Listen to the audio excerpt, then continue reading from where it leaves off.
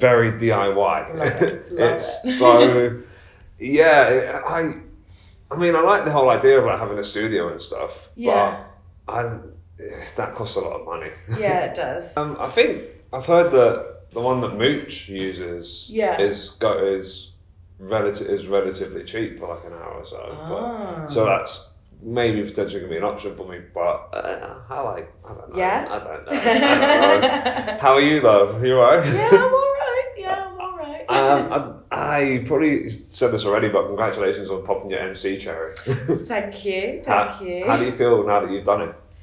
Or how did you feel straight after doing it? Because it's a different skill set. It is a very different skill set, and I feel like in the immediate aftermath, I was like, fucking hell, I can't believe I just fucking did that. Yeah. And I was so nervous. Yeah. So nervous because like, I think I feel like most comedians' number one fear is like getting up there and like having to interact in a way with the audience that might kind of not go well. Yeah. And so I was kind of like, I don't know how to do the audience like interaction and crowd work and that sort of thing. But I made it. I made it through. And I was actually looking back on it, I was like, it was minimal. I actually did minimal crowd work. Yeah. Because I was still slightly afraid of that. But then as time went on, I was like, I began to really understand the benefit of having done the MC thing. Yeah. Because I was like, suddenly I feel much, much less afraid to go off piece from like the stuff that I've planned to say inverted commas and the stuff that I've scripted inverted commas. Yeah. And I felt way more free to kind of just have a chat. And like in the aftermath, I've definitely seen how it's helped my other stand-up. Yeah. And so I kind of want to do it again because I don't think I'd ever want to kind of get into the habit of like running my own night or being like a proper like, you know, MC that turns up and does stuff for other people, because I just don't think it's necessarily exactly what interests me. But it's definitely a really, really valuable thing to do to help inform stand-up in general and kind of how that works. I'm not gonna lie, I love it almost as much as I love performing stand-up. Really? Like, it's because when I was younger, I used to work for a lot of summer camps and stuff, and obviously they'd have a lot of end of the week shows and stuff. Yeah. So I'd sometimes be introducing the kids groups as they come on. So it was kind of, it's for me going back and like bringing that little bit of my life back. Yeah. It's an insane thing because I love the fact that the whole night can rest on you, and I think pressure's, it's a scary thing. Oh yeah. But it can make you do a better job, if that makes sense. I think so. I definitely think so. And actually I know what you mean, because like being involved in like theatre and stuff, one of my go-to kind of money-making survival jobs has always been teaching. Yeah. I teach with kids quite a lot, and so what age do you teach? Sorry? What age do you teach? I did it like, I've done like ages like, oh god, the worst ones are like 4 years old, like 2, 3, 4 years old. Yeah. And it's just tots, and you're basically like a fancy babysitter in those scenarios. But then all the way up to sort of like 16, 17, 18 and that sort of thing. So always kind of in a drama context. But yeah, actually thinking on it, using those, it's a lot of the similar skills to do the teaching and the emceeing, and actually to a degree as well comedy. Yeah. Because I feel like with kids, if they get even the slightest whiff of fear or uncertainty, they pounce. Yeah. And like they test you, and they're kind of like, it's the reason my supply teachers get absolutely fucking rinsed. Of course. We're quite lucky in my school because we've got the teachers kind of cover each other if one of them's off. Right. So there's not really the whole having to get a supply teacher in to get absolutely destroyed by a bunch of rabid 12-year-olds. Yeah, who are like, fuck you, miss, you're not my teacher, sort of thing. Like, I feel so like, but it's the same, I sort of feel like with audiences. Oh yeah. Like for stand-up, because I feel like if a crowd senses fear or hesitation or anything, like anytime I've started like slightly dying on stage and then kind of got into my own head about it, then I know it becomes a vicious cycle where then the audience pulls back even more. Yeah. Because they're kind of like, oh God, she's not with us. Like, Yeah. oh. And then they pull back, and then I pull back, and then they pull back, and by the end of it, you're just like, well, that was the worst 5 minutes of my fucking life. Well, I do think that there's not a real difference between a class of 12 to 13 year olds and a group of semi-drunk audience members and our comedy night. There's no difference. Yeah, I mean, at the end of the day, give people alcohol and their inhibitions are always going to be lowered a little bit, and they'll always kind of... Well, there's also, I mean, I think the younger the child, perhaps the easier it is in some respects, because like the younger the child, the more likely they are to trust you in some way and kind of be like, okay, you're the teacher, I'll follow your lead and listen to what you have to say. But like with adults, I think, without wanting to immediately jump into like being like feministy, it is International Women's Day. Yeah, it is. Is it today? Is it today? Yeah, it is I thought it was today, yesterday. All right, happy International Women's Day to you. Thank you very much. I feel very proud of having a vagina. But I think that there's a degree of like, if you're an adult and you're in front of other adults, there's a degree of like, go on then, prove it. If you think you're funny, prove it. And if you're a woman and the crowd is male heavy, it's even more pronounced. Yeah, it is. They're immediately like, oh, you think you're a funny fucking woman, do you? Go on then, make me laugh. Go on. And it's like, oh my God, I don't know how to. And those are, yeah.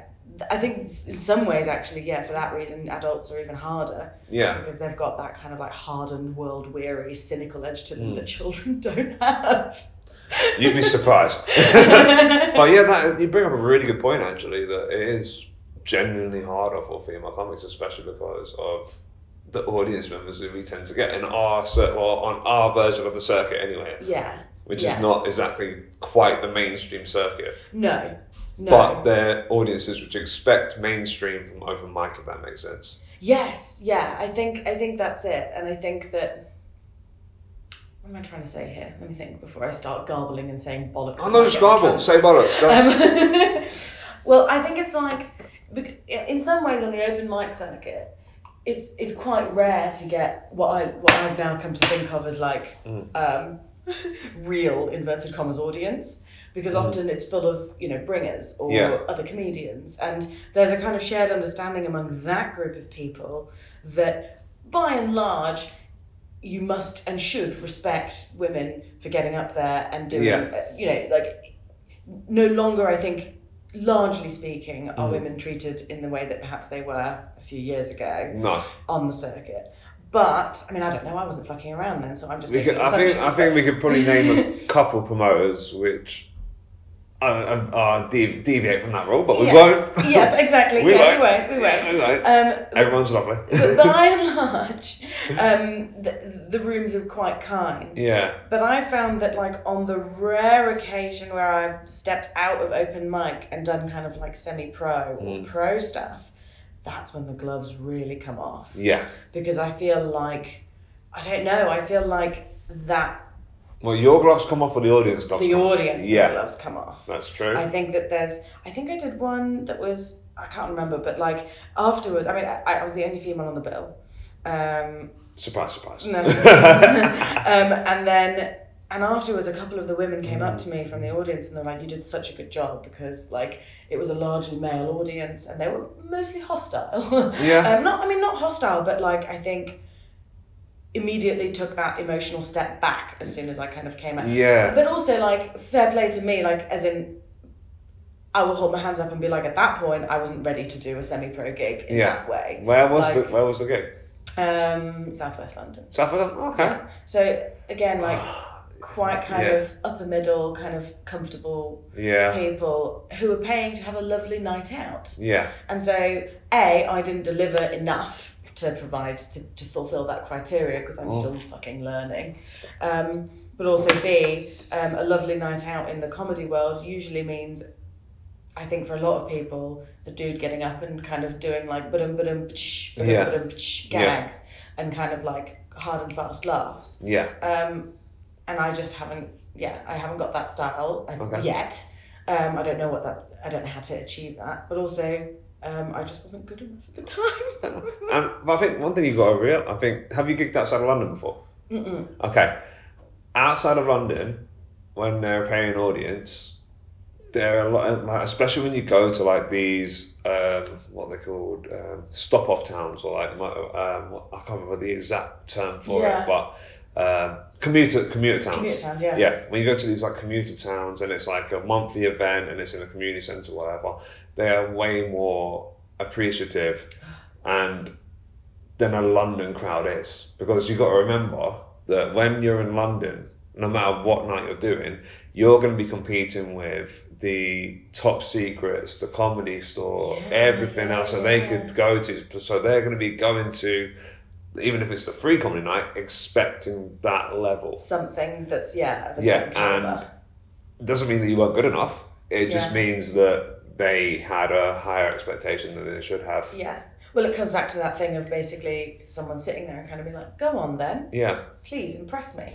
Or maybe it wasn't that they were hostile. Were they smiling?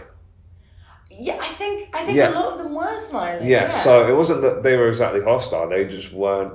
The middle classes don't laugh.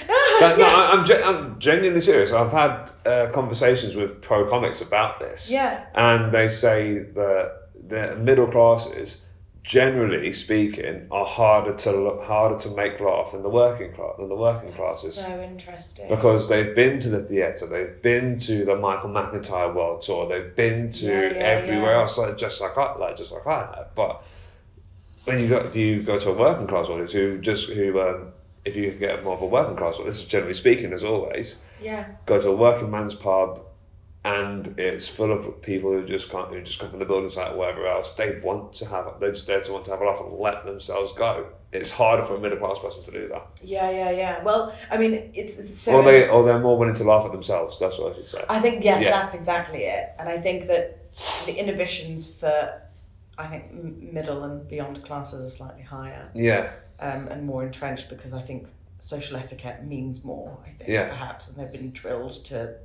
But I also think it's really interesting that you make that point about theatre, because obviously I have the theatrical background. Of course you do. Which we're going to talk about in a minute, but carry on. And it's, there's a contract that often occurs. It's a covert contract, which is like you buy a ticket and you go into a room and you shut the fuck up for 2 hours and watch people do things for you or at you, and you go or whatever. But it's very, very rare, or has been up until kind of maybe like the last 5-10 years of theatre, for the audience to then give something back. And I think that unless you've been exposed to that, then it's really easy to kind of just expect that if the lights go down and you're on one side of a stage, that nothing's expected of you.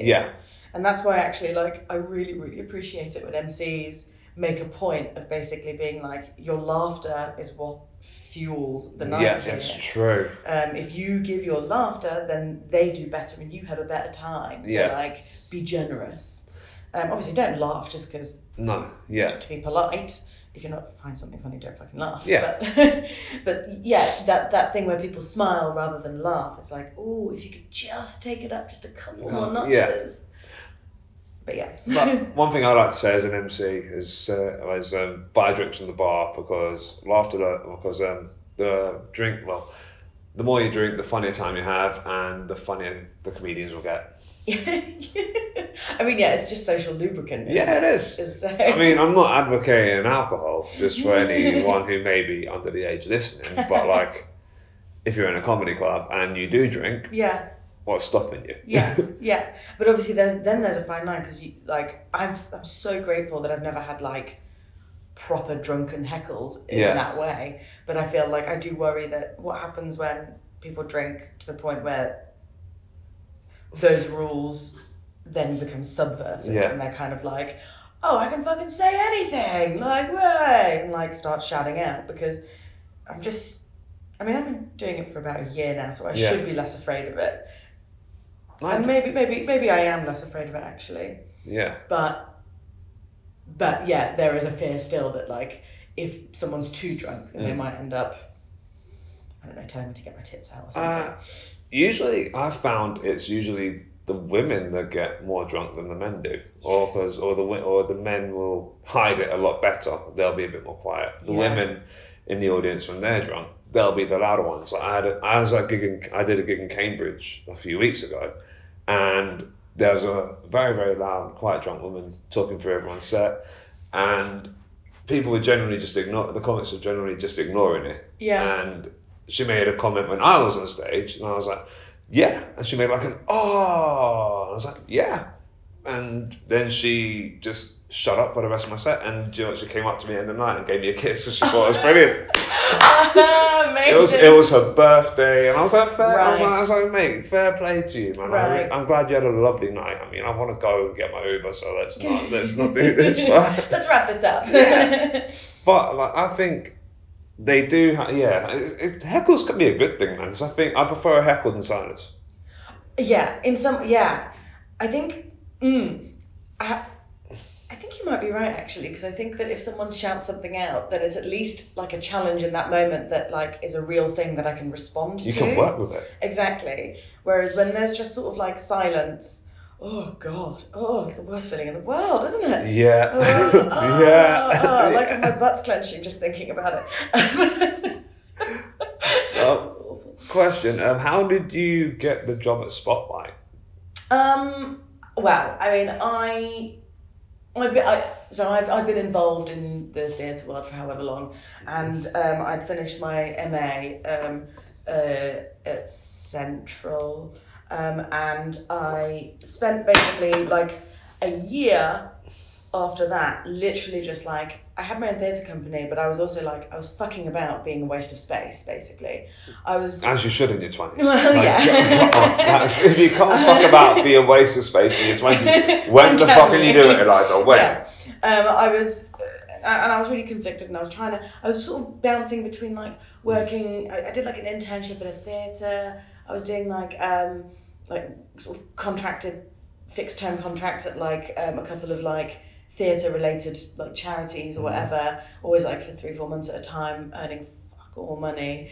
Sounds good. Just because I was desperate to get into the industry. And then basically the answer is good old fashioned nepotism kind of helped me.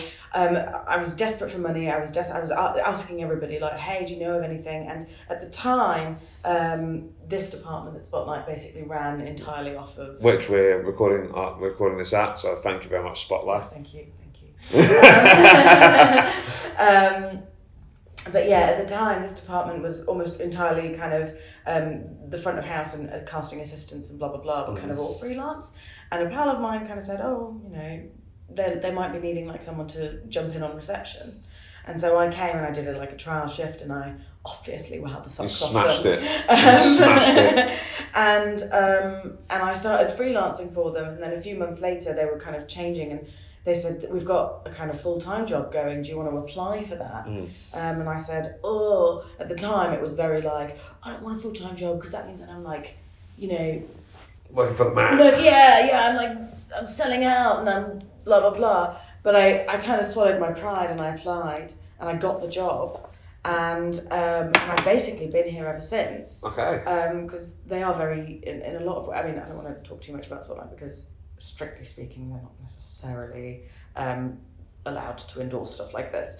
But yeah, I've been here ever since, and I love it. Okay, I love it in a lot of ways. It's very, very, very difficult in a lot of other ways. Yeah, as with every job. Exactly, and some of it will make it into my stand-up. Your autobiography.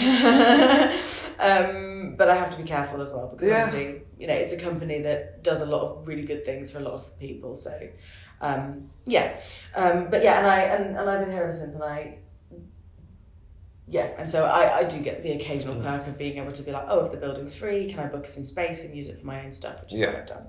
Nice. So thanks, guys. Thank you. I'm forever grateful for this. So you talked about doing the theatre for quite a long time. Do you remember what it was that got you really into performing, or when it was? Right. So I was I've moved around a lot. Like when I was I'm Turkish. I talk about my material quite a lot. You may have said it once or twice. Yeah, just a little. But I was born in England, but I grew up in Australia, and then we came. I love how you had to do the accent for that. I know, it's the only word that stuck. There's a couple of words that I say with the Aussie accent, but anyway. I grew up in Australia. I came back here when I was like 14, so I moved around a lot. And when we moved out to Australia, I think I was how old? I was about 2.5, maybe 3, and it was really tough, really, really tough, because I think that Australia's a wonderful country in a lot of ways, but my experience of it, and certainly my family's experience, I think, is that there are pockets of Australian society that are inherently just wildly xenophobic and racist. Yep. That sounds about right, but then again, that's the British effect on it. Well, exactly. Yeah. I mean, it's a country that was born out of imperialism and colonialism, so ultimately the dominant, inverted commas, culture is going to be one that holds those ideals to a degree, and so I had I think I was a very, very shy, and I am a very shy person naturally. Like I'm very, very shy, and I'm very kind of I like to be on my own, I think. And I think that's a lot of comics though. Yeah. We're not always on. No, not at all. And I spent a lot of time kind of thinking as a kid, and as an adult I spent a lot of time kind of being like, what if this and what if that? And I think that exactly, especially. And I think that my mum, bless her, she kind of wanted to give me an outlet, and I think she saw that I was struggling at school, because the combination of being quite shy, the combination of being like literally the only foreign kid in a school full of like 400 people. I think it was like me and a couple of like East Asian kids, and that was it in my school, and maybe a couple of people that might have had like mixed Aboriginal background, like white meets Aboriginal, and like they must have got it bad. It was hard. Like it was, if you had a weird name, which I did, like my real surname is actually a different surname, which I'll go. It's a whole story behind that. Yeah. But yeah, like it. So the combination of being quite shy and also being effectively a very obvious foreigner meant that I was having quite a tough-ish time at school, and my mum decided, I think, to kind of give me a nudge. And so she signed me up to drama classes, and it changed my life. I suddenly was able to like come out of my shell and relate to people, and I was given a space, frankly, to be weird that I wasn't allowed to be in school or in like regular settings. Because the thing is, like, and I think that I fell in love with performing in that way, but without really it being performing, it was just license for me to be a bit odd. Yeah. And then I kind of carried that, because obviously then we moved a lot. We moved. What, within Australia or different places? I was lucky in that after a couple of initial quiet moves, like early moves from when I was like, we moved from Western Australia to Queensland, and then we moved from within Queensland we moved from like 3 or 4 different locations in like houses and stuff. But this is all very condensed in like a couple of years. But then the bulk of my childhood was spent in this one town, in this one house, which I was very grateful for, thank God. But then when I was 14, we kind of moved to England, and then we moved to the north of England, and then we moved house within England, and then we moved with it from the north of England to the south of England. And so there was a lot of big wild stuff, and the thing that always kind of grounded me was that I would kind of be like, where are my drama clubs at? Where are the drama kids at? Where's the performance happening? I can get involved with that, and it instantly gave me a way to, I think, kind of make friends with people and kind of because drama's project-based, theatre is project-based, and when you're working on a project closely with people, inevitably relationships are formed. Some of them are fraught, some of them are lovely and wonderful, and it became a way for me to kind of, I think, forge bonds with people where I wouldn't have been able to otherwise, because I'm quite a shy person. And even on the circuit now, like, I've been going for a year, just over, and like, there's a few people that I would say like, oh, I know them, I like them, and I think they know and like me back. But I wouldn't presume to think that anybody on the circuit would necessarily call me their friend. And it's one of those, I'm kind of I'm sort of in the same. Because I've been going for like nearly 2 years now. Yeah. I've got a few people who I definitely would call a friend, and I think I've got people who I've like a few more people, and I think you're including this bit, where it's building up to that point. Yeah. But it's one of those things where we don't see each other really outside of the context of comedy. Yeah. But that's fine. Yeah. Like that's perfectly fine, because I mean I know that if I do meet up with these people, if I do meet up with comics outside of comedy, it will turn into a comedy conversation. 9 times out of 10, it will turn into essentially another open mic night, but just in a Wetherspoons or whatever. Yeah. Or you'll end up getting into the nitty gritty of like, well, it's like this on the circuit, and I find it this way, and I find it that way, and whatever. And I think, but again, I think that if you're in any way creative with people, that like it happens in the theatre world as well. A bunch of like actors might get together and end up talking about how hard the industry is and kind of what jobs they've been on and blah blah blah, and then theatre makers might get together and talk about the injustices of the industry and the gatekeepers and all of that, and so on and so forth. I presume that writers might be the same. Everyone's got their own problems, man. Well, exactly. And there's obviously going to be groups within the groups, because we are the outside. We're all the outside. Like if you're on this comedy circuit, you're an outsider. But then there's always going to be an inner group within the outsiders. Yeah. Question is, do you really want to be within that inner group? Because I kind of can't be bothered. Well, I don't know. I feel like, I think because I spent so much of my childhood and my youth basically feeling like an outsider, there's a real yearning that I have to always kind of be like, but I want to be part of them. I want to be part of the in group. I want in. But there's another part of me that also feels like, actually, I'm totally fine just being outside. I'm totally fine kind of having my own little group of, I think, like reject friends or losers, and kind of being like, hey, losers are cool too.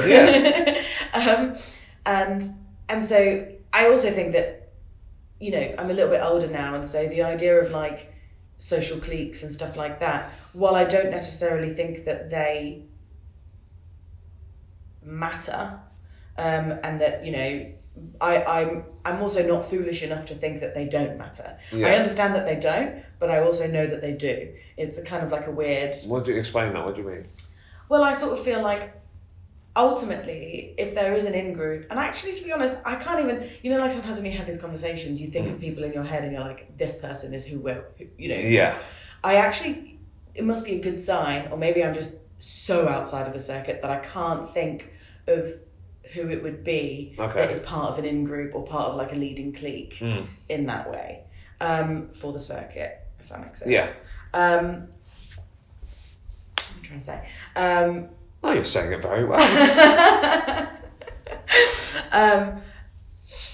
I think that if there is an in-group, I can't necessarily think of who it is, but if there is, while I do recognise that it's really good to have, I think really it boils down to support. Because really it can be certainly I found it can be a very lonely, torturous, grueling thing to do. And I feel like if you have pals who know what it's like and who are there to kind of share that experience with you, it becomes easier and it becomes worthwhile, I guess, because ultimately if you do something hard, sometimes it's not necessarily even about like the end goal, it's about kind of also having people around that make it worthwhile to do. And I think that if you are lone wolfing it, then I imagine, and I sometimes feel this, it can be really, really torturous. Because you're on your own and you can't share in these experiences and the silliness and kind of you can die on your ass if you've got a support group and a clique, as it were, or kind of close pals in the circuit, and you can talk about what it feels like to die on your ass and have somebody else come back to you and be like, mate, I fucking know what you mean. Let me tell you about this one time. And you can dissect it a little bit and you can share in that pain and help bring each other up. I did that recently because I put a couple of weeks ago. I went to a gig outside of London and died on my ass horribly. I didn't put it to anyone in particular. I put it on my Facebook story, on my Instagram story, because I've realised that like a lot of people only post when they've done well. Right. And I was like, yeah. and the thing is, I didn't even feel bad or sad about dying. I was like, because there were things out of my control, which meant this gig's just not going to go well. Yeah. Right. And I didn't go in with that mentality, but when I realised what was happening, I was like, all right, okay, cool, whatever happens. So I just took a selfie on the train saying, this is the face of someone who just died of the Ross. Yes. And then Stephen Catlin, within like 3 minutes, messaged me saying, babe, do you want to talk about it? Oh, what a load. I know. I was like, yeah. And I said to him, I'm not even sad. And yeah, I think really, there are a lot more people who are probably on your side than you may think there are. Yes, yeah. It's just that because in the context of a comedy night, they've all got their own nerves and they've all got their own thing. But if you try and speak to them like afterwards, then they'll definitely be willing to talk to you. I think so, and I found that like often that is the case. Like there have been times when I've come off and kind of like, not necessarily like visibly cringing, but kind of just sat there like staring into a drink, kind of being like, ugh. And then like I will maybe like catch another comic's eye, and we'll kind of like have a like knowing like, woo, that was a bit ropey, wasn't it? Kind of moment. And then it will be nice. And I think that's always nice, because I think that comedians get that about the craft, inverted commas. But I think that I think also part of it is like coming to it like a little bit older. Yeah. You know, coming to it kind of when. Oh, one sec. We're being interrupted. Yeah, we're back. We're back. We had a minor interruption. Yeah. Cleaner's got to clean. Cleaner's got to clean. I can't remember what the fuck I was saying, man. Well, we were looking at open mic nights and catching comedians' eyes and support groups. Yes, and support groups. And I think that there's perhaps a subsection of comedians that might have a larger support group and kind of they might socialise together and blah, blah, blah. And, well, it's one of the, because I've noticed that, like, when I was in my 20s and doing, like, lots of, like, theatre stuff, all of my friends were theatre people. Yeah. You know, we all were either actors or directors or producers or whatever. And we would work together and then socialise together and party together. Yeah. And it goes without saying that I suppose that if there are comedians in their 20s, it's a similar thing. Yeah. And I feel very aware of the fact that like an open mic finishes and I'm basically like, I've got to go home. I feel bad sometimes that I can't join in on the sort of social frivolity of everything. And I'm sure actually that that's more in my head than anybody else ever possibly notices or gives a fucking shit about. Because nobody's thinking about me, everybody's thinking about themselves. That's the thing that I need to remember. That's my own neurosis coming in, because I'm a shy person and I sometimes berate myself for not getting involved more. But that's by the by, because ultimately it is a very, very supportive circuit. So you just reached the end of part 1 of my conversation with the wonderful Ilayda Arden. If you liked what you heard, click up and listen to part 2.